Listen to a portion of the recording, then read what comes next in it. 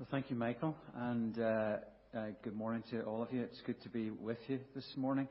There's certainly something quite different to speaking to a screen, which I seem to have been doing a lot of over the past few months. I'm sure many of you have as well.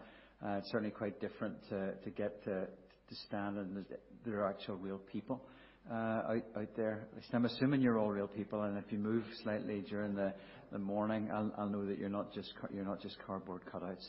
But it is good to be with you, and thank you for the invitation and for the welcome. And it's also good. I'm particularly excited to be able to be part of this little series on travelling mercies. I've been spending just on some work of my own over the past little while. I've been spending quite a lot of time in the company of Moses and recently of Joshua as well. So I'm quite excited to be able to spend a little bit of time reflecting on some of these stories with you, both this week and next week. The overall series title is Travelling Mercies. You knew that already. And it's focusing on these several chapters from Exodus 16 through Exodus 20, the journey that the people of Israel make with Moses, having left Egypt, crossed the Red Sea, and journeying to Sinai, where God will give them the law and establish His covenant with them. So up until this point, we're going to be looking this morning at an incident in chapter 17.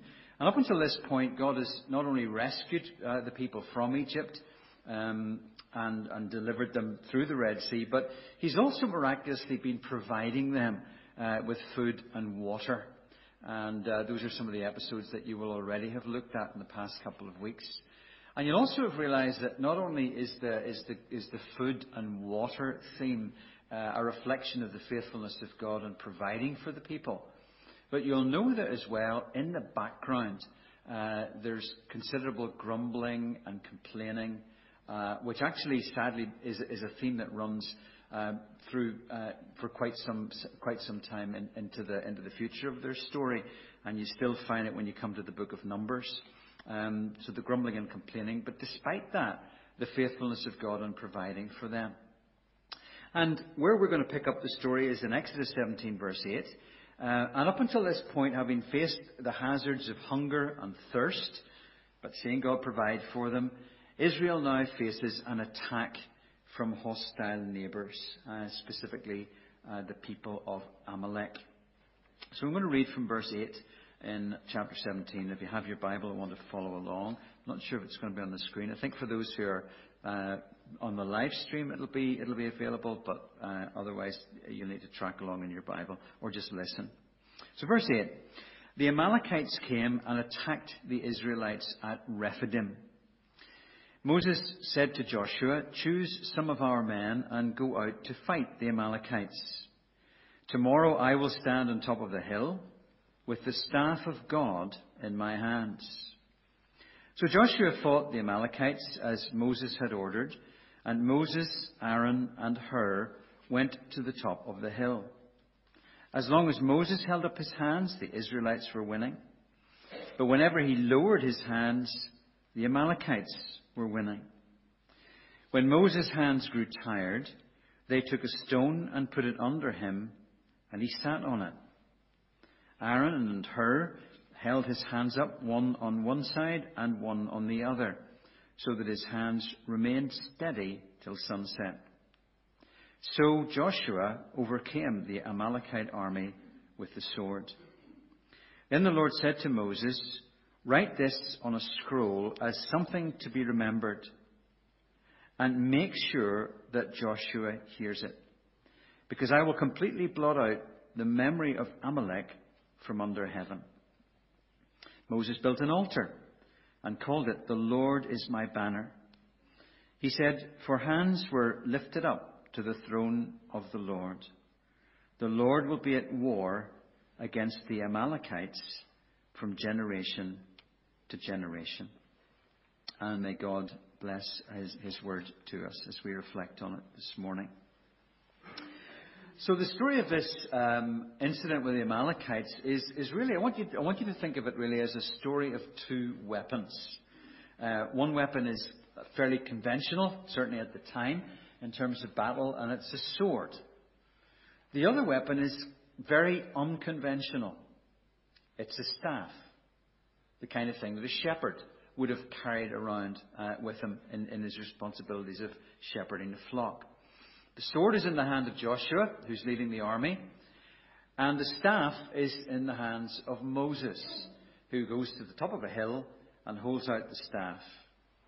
Now, if you were a military historian, studying military history, military strategy and so on, no doubt you would come to this story and your particular interest would be in the sword bit of the episode.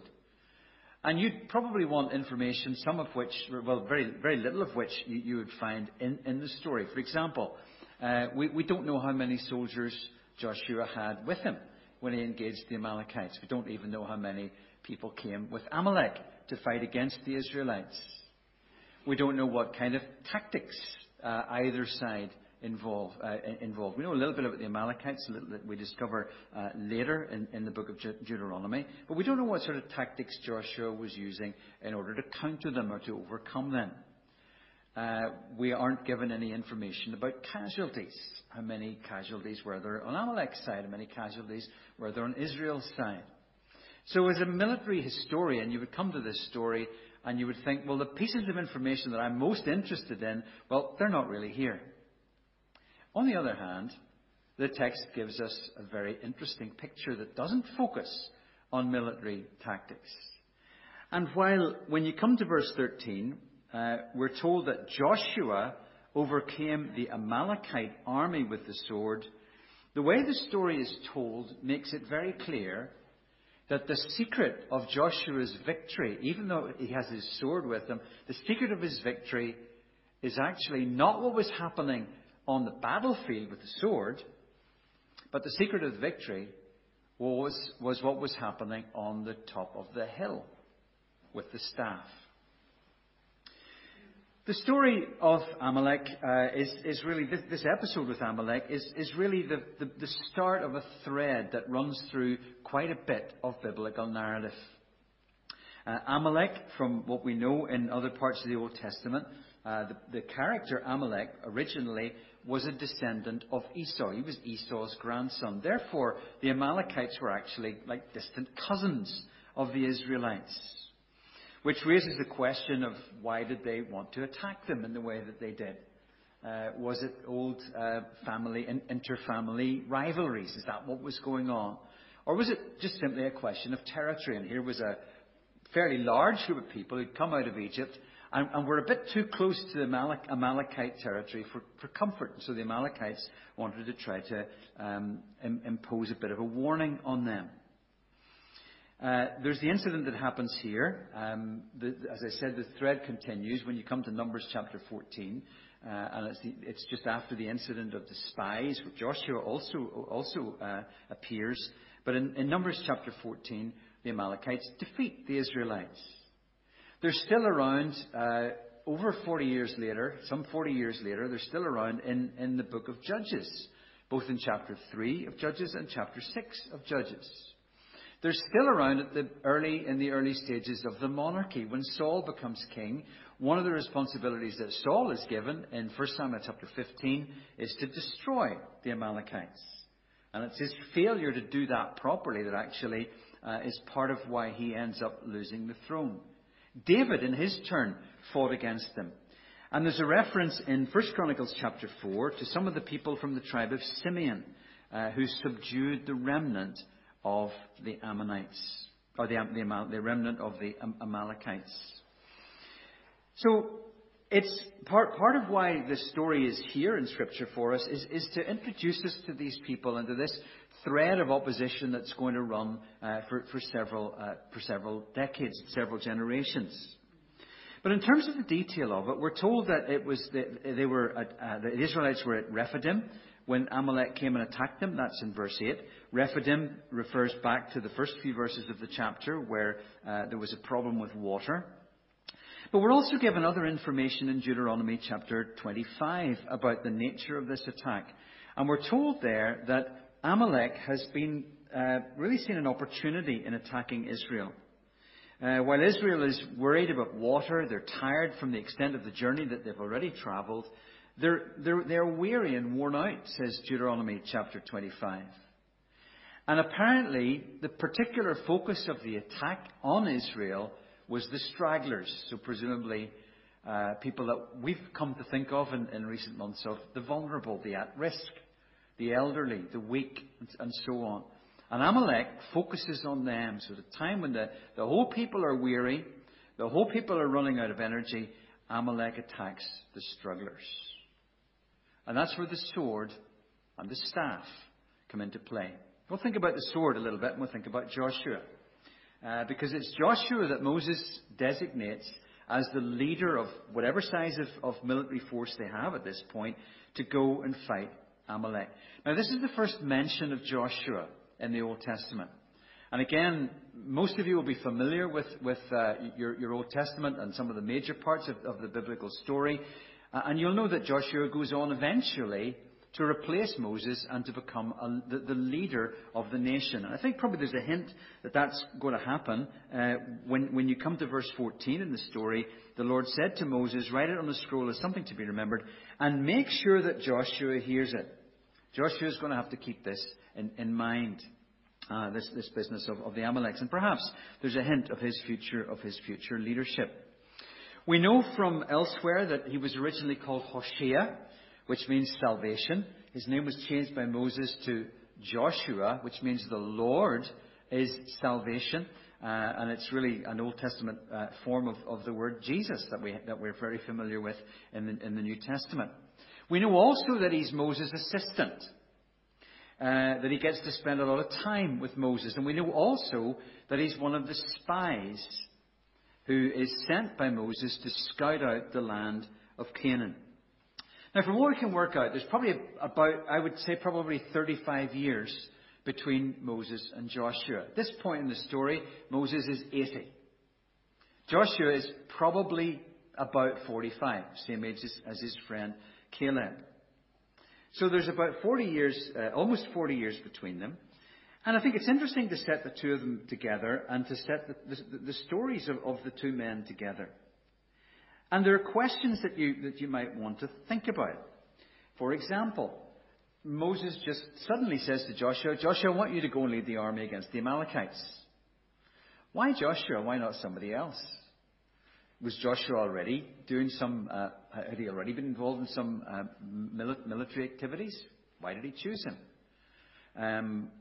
Were there other reasons? Were there things that Moses had seen in Joshua that made him think, well, Joshua is going to be the best man to lead the army? And beyond that, he didn't just choose him to go and lead the army in this instance, but he chose him to become his assistant. And that meant, for example, that Joshua would go up Mount Sinai with Moses when Moses was going to receive the law. It meant that during Moses' period of leadership, those times that Moses went outside of the camp to the tent of meeting and had very special times of friendship with God, where God spoke to him, Joshua was around all of that. It seems in some ways that he perhaps even guarded the tent of meeting when Moses went back into the camp to be with the people. And it's fascinating, I think, to spend a little bit of time looking at the various experiences that Joshua goes through that are all part of this 40-year journey that are preparing him to replace Moses and become a leader of the people of Israel. Now, if you'll permit me to go off a little bit of a tangent, something I've been thinking about recently is, in relation to all of this, is what would you look for in someone who perhaps you thought would be a future leader? We don't know what Moses looked for in Joshua. But if you're in that situation and you're looking around and thinking, do you know, there's somebody who I think could be a future leader in some sphere or other, what would be some of the things that you might look for? Would you look for somebody who was a real visionary? Would you look for somebody who, like Joshua, I think, was very dependable, was loyal? I think Joshua was very loyal to Moses. Would you look for somebody who maybe had a charismatic personality? It's interesting things to think about. In some of the work that I've been doing on the story of Moses and the story of Joshua along with that, I was thinking about this question And I had a conversation with a friend of mine who's a retired Church of Ireland bishop. And he very kindly went off. I asked him the question, what, from your experience, what would you be looking for in emerging leaders and young leaders who are coming forward? And he went off and came up with a list of about 10 things. I'll give you a few of the things that he said. He said, well, one would be that they'd be teachable.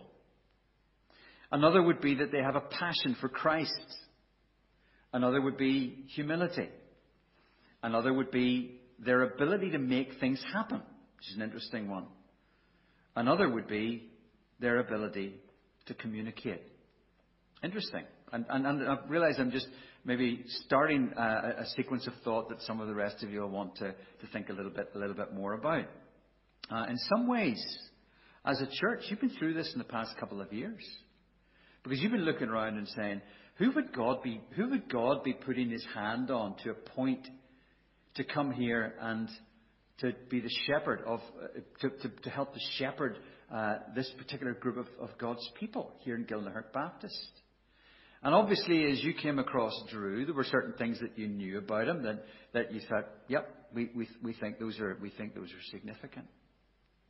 I'll tell you what I've come to think is one of the most significant characteristics. Not the only one, but one of the most significant characteristics of a leader or someone with potential to become a leader. And I agree with my bishop friend, it's teachability. It's not somebody who comes along and presents himself that they already know everything and they've nothing more to learn. It's someone who comes along in a posture saying, you know what? I've got things to learn. I'm open to being taught. I was thinking about this again just a few weeks ago. I was thinking about this, and I'd been asked to do a Zoom meeting for a leadership development course that was being run via Zoom online. And when the thing had finished, and I shared a little bit with the group, and they'd had group activities and so on. And when the thing had finished, the young leader who had organised the whole thing, he stayed online for a little bit. We had a little bit of a further conversation. And he had a question for me, and his question was this. Basically, he wanted to know, how could he leave space where he could hear the voices of people who don't agree with him? Now, he works in a leadership role. I think he's doing a very good job in his leadership role, which means that a lot of what he hears is very affirming and it's very positive. I don't know about you, but I think if that was me and I was getting lots of positive affirmation for my leadership, I'd be pretty happy with that and say, oh well, that's great. We'll just leave it at that. But he was saying, no, I don't only want to hear those things. I want to hear things that will challenge me from people that don't agree with me, or people who maybe have a completely different vision of things from the vision that I have. And I thought, wow, isn't that amazing? That's teachability. Now, I realize we've got a little bit far away from Joshua, but there was something about Joshua, obviously, that Moses chose this man. He became his assistant.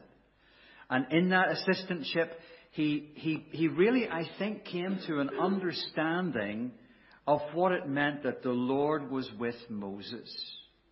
And when it came to Joshua's time eventually to lead, and the Lord said to him, as I was with Moses, so I will be with you. He had 40 years that he could draw on. 40 years of experiences of seeing how the Lord was with Moses. And he, in his turn, was able to lead.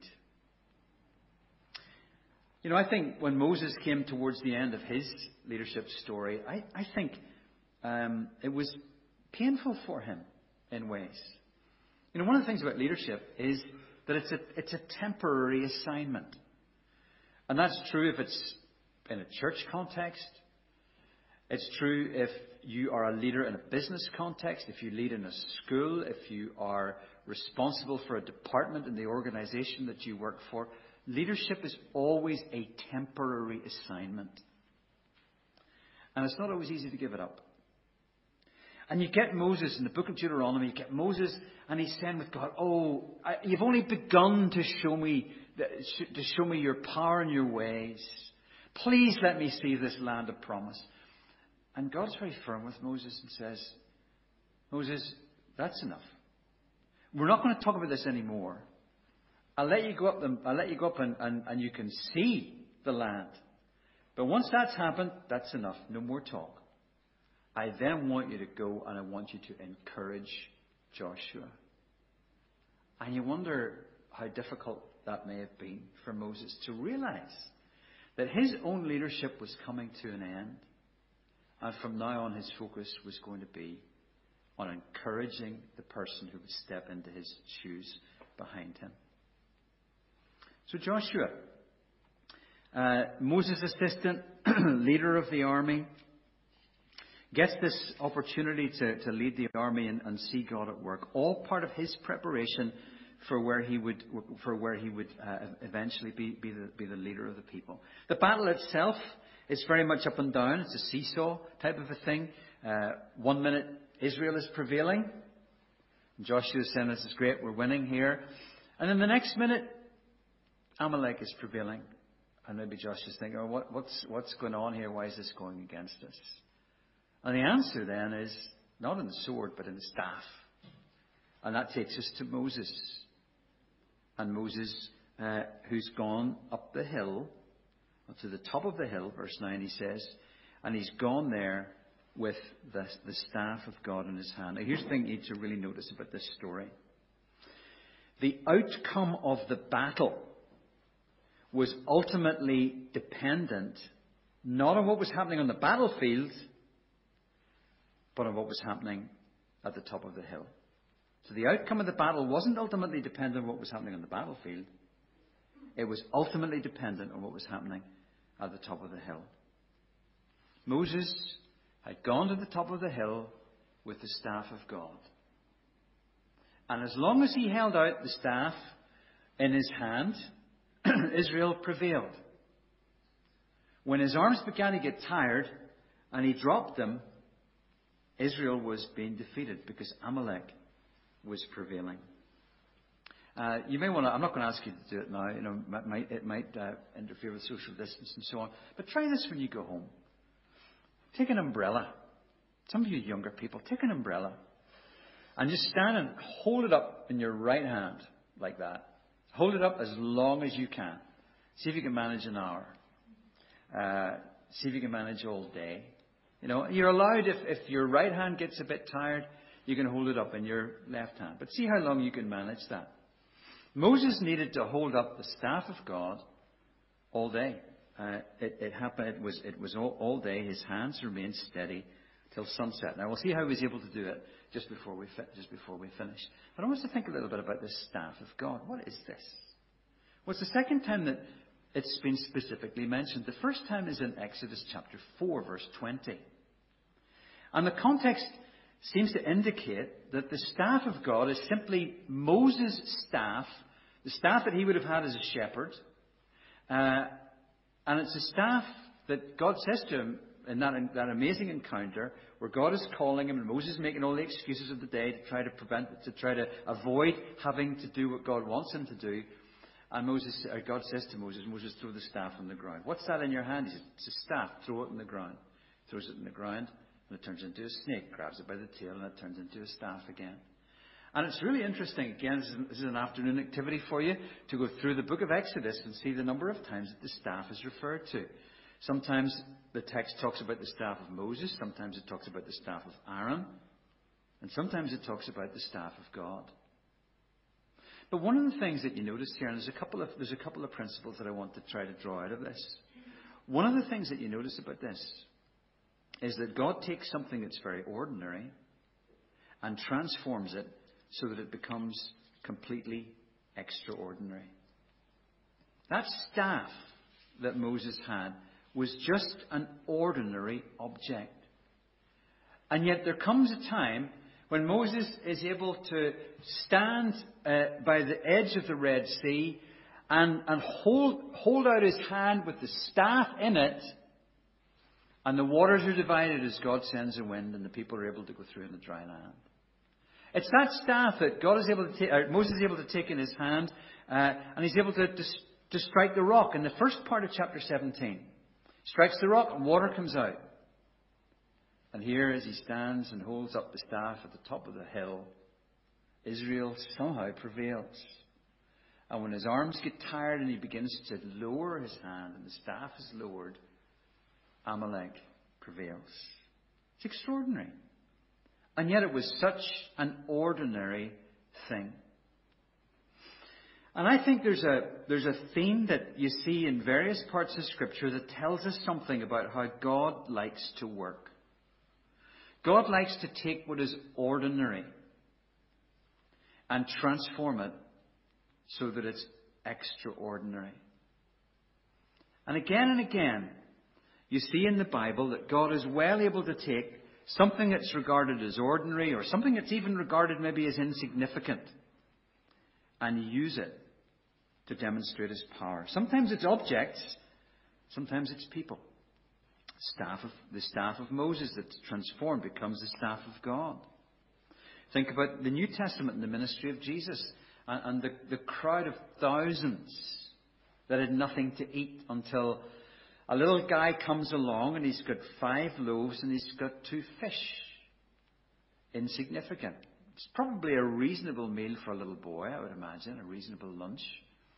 But among thousands, and yet when he gives it to Jesus, what is ordinary and relatively insignificant is transformed to the point that thousands are fed and there are basketfuls of bread left over afterwards. You think about how Paul talks about his ministry and the ministry of the gospel, and he talks about treasure in jars of clay. Jars of clay are ordinary. They're also very fragile. It doesn't take much to drop them and break them. And yet it's jars of clay into which God has put treasure, the treasure of the gospel. Ordinary people with all of their weaknesses, with all of their frailties, with all of their vulnerabilities, even with their brokenness. And God takes such people and puts within them the treasure of the knowledge of himself through Christ. Treasure in jars of clay. And of course, Paul says, isn't it true? He writes in 1 Corinthians, he writes there and says, look among yourselves. Not many wise, not many mighty, and yet God has chosen the foolish to confound the wise. He's chosen the weak. In terms of how people in the culture would view it, he's chosen the weak to confound the strong. The ordinary, the insignificant, but confound the powerful, the mighty, and that become instruments that are extraordinary in the hands of God. I think even in the story of Exodus, you go right back to Exodus chapter 1, and the whole setting of the scene where Israel are suffering as slaves. There's getting a bit too many of them, and Pharaoh decides he wants to do something about it. And so the midwives are told that when a child has been born, if it's a little girl, she can live. If it's a boy, they've got to kill them. The midwives don't do it because they fear God more than they fear Pharaoh. It's an interesting detail. We're not given this in the book of Exodus. We're not given the specific name of the Pharaoh. We are given the names of the 2 midwives, Shiphrah and Puah. They're remembered. And God uses them, ordinary people, to defy this powerful, powerful man, this powerful Pharaoh. Someone has said this, and I'm just going to read it to you. Someone said that while history focuses on victors and the powerful, people at the top and in charge, the Bible pays an astonishing amount of attention to regular, normal folk who are nevertheless the unexpected means of God's dramatic work. You know, that's how history goes, isn't it? You look at the most powerful people, the most obvious people. And yet God is working through the ordinary and the often insignificant to achieve his purposes. Staff, an ordinary staff. And the whole outcome of this battle depends on whether that staff is being held out over the battlefield. Why is that? It's because the staff that Moses carried around with him becomes the means through which God's power is brought to play on a situation. You see it with the plagues. You see it with the Red Sea. You see it with the water that comes out of the rock. This becomes the means through which God's power begins to work in the situation of God's people. And there's a pointer then to it for us, isn't there? A pointer that we go beyond what's happening in the battle with the sword on the ground, and a pointer to the realization that there's something spiritual, there's something supernatural that is at work here. This is not simply Amalek attacking the stragglers of Israel. This is an assault on God himself. And I think that's probably what the reference in verse 16 means. It's a little enigmatic. It says, therefore, hands were lifted up to the throne of the Lord. And it could mean hands are lifted up to the throne of the Lord like the hands of Moses are lifted up in an appeal to God to help them. I think maybe certainly the way I lean is maybe to see it. It's more the hand of Amalek is lifted up in defiance of God. And I think that's borne out by the reference in Deuteronomy chapter 25, which says they attacked you when you were weary. They attacked the weak and the stragglers. They did not fear God. This is a defiance, not of Israel, but this is a defiance of God. And this is why the Lord then says, I am going to make sure that I stand against Amalek and I fight against Amalek from generation to generation. This is a spiritual thing. Word has gone out among the surrounding nations. Don't know how long it took and how quickly Amalek found out. But we know that certainly within a year, within less than a year, surrounding nations knew what had happened in Egypt. They knew that the Lord had acted in bringing these people out. And they then had to decide what they were going to do about it. Amalek said, you know what? We're going to fight. We do not fear God. And so they took God on. This was a spiritual battle. And in a spiritual battle, well, the sword had its part to play. There was something for the human warriors. There was a battle for the human warriors to fight. But the secret was in Moses' appeal to the power of God. Doesn't this remind you of Ephesians 6? We don't wrestle against flesh and blood, but we wrestle against spiritual forces. Or Paul says in 2 Corinthians 10 verse 4, the weapons we fight with are not the weapons of the world. On the contrary, they have divine power to demolish strongholds. And this is a call to us, is it not?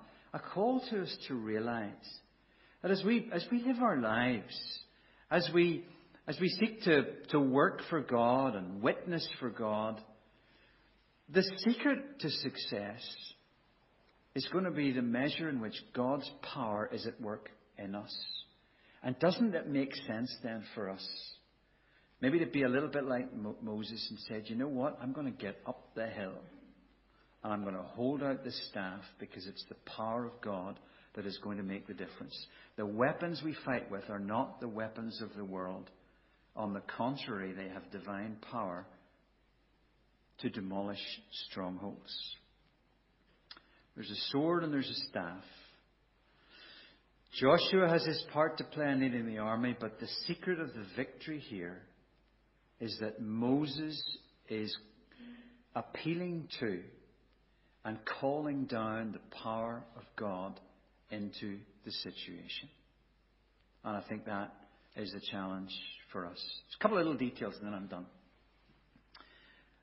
Remember that thing? And I saw there's actually one guy in the congregation among you, and he's been trying a little bit with his arm to see how long he can keep his arm up. I think he gave up after just a couple of minutes. But you know, the arms get tired. So you imagine Moses, and he goes up there, and he takes his right arm first, let's say, holds up the staff, and I don't know. I mean, I haven't experimented. You know, probably, I would imagine 10 minutes, probably. And I mean, Moses was 80 years old. So maybe 10 minutes, and then he thinks, this is tough. Try my left hand. Tries the left hand, and that's another 10 minutes. This is going to be tough if he's got to go all the way through till sunset. And eventually his arms are getting tired. And that's where his two friends, Aaron and Hur, come into play. There are two of the other. Aaron is Moses' brother. Some people think that Hur may have been the husband of Miriam. I don't think that we can be sure about that. But he seems to be one of the close circle of leaders in the early stages of this journey. And they come alongside, and Moses gets a stone. They get a stone for him. They put it under him, and he sits on it. And he's got his arms up. And one of them is on one side, and the other is on the other. And they manage to prop him up, and to prop up his arms all the way through the rest of the day. I would imagine the next day he probably had a bit of muscle ache in his shoulders after all of that. But they kept his arms up. And how important was it? I find it's actually amazing, isn't it? The power of God is so extraordinary in this story that when the staff is upheld, there's no question about who's going to win the battle. But yet it almost depends on the frailty of a man whose arms get tired and who needs to be propped up and supported by his colleagues. I think we realize, don't we, that often we don't really quite do so well on our own. I think one of the things of the past several months has been how many people maybe feel a sense of isolation. It's harder to live life in isolation. It's harder to serve God in isolation. We need to encourage one another and support one another as we go through that. And then finally, let me just say this. We don't look to a man called Moses who's standing up the top of a hill with his staff in his hand. But in our own turn, we can also look up. Not to a hill with Moses on it, but we can look up and we can see Jesus. Not on a hill, but at the right hand of God. That's how the New Testament describes him. At the right hand of God, in the presence of God.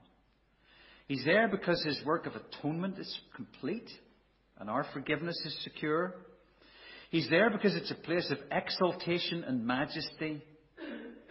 And he's there wonderfully for us to intercede.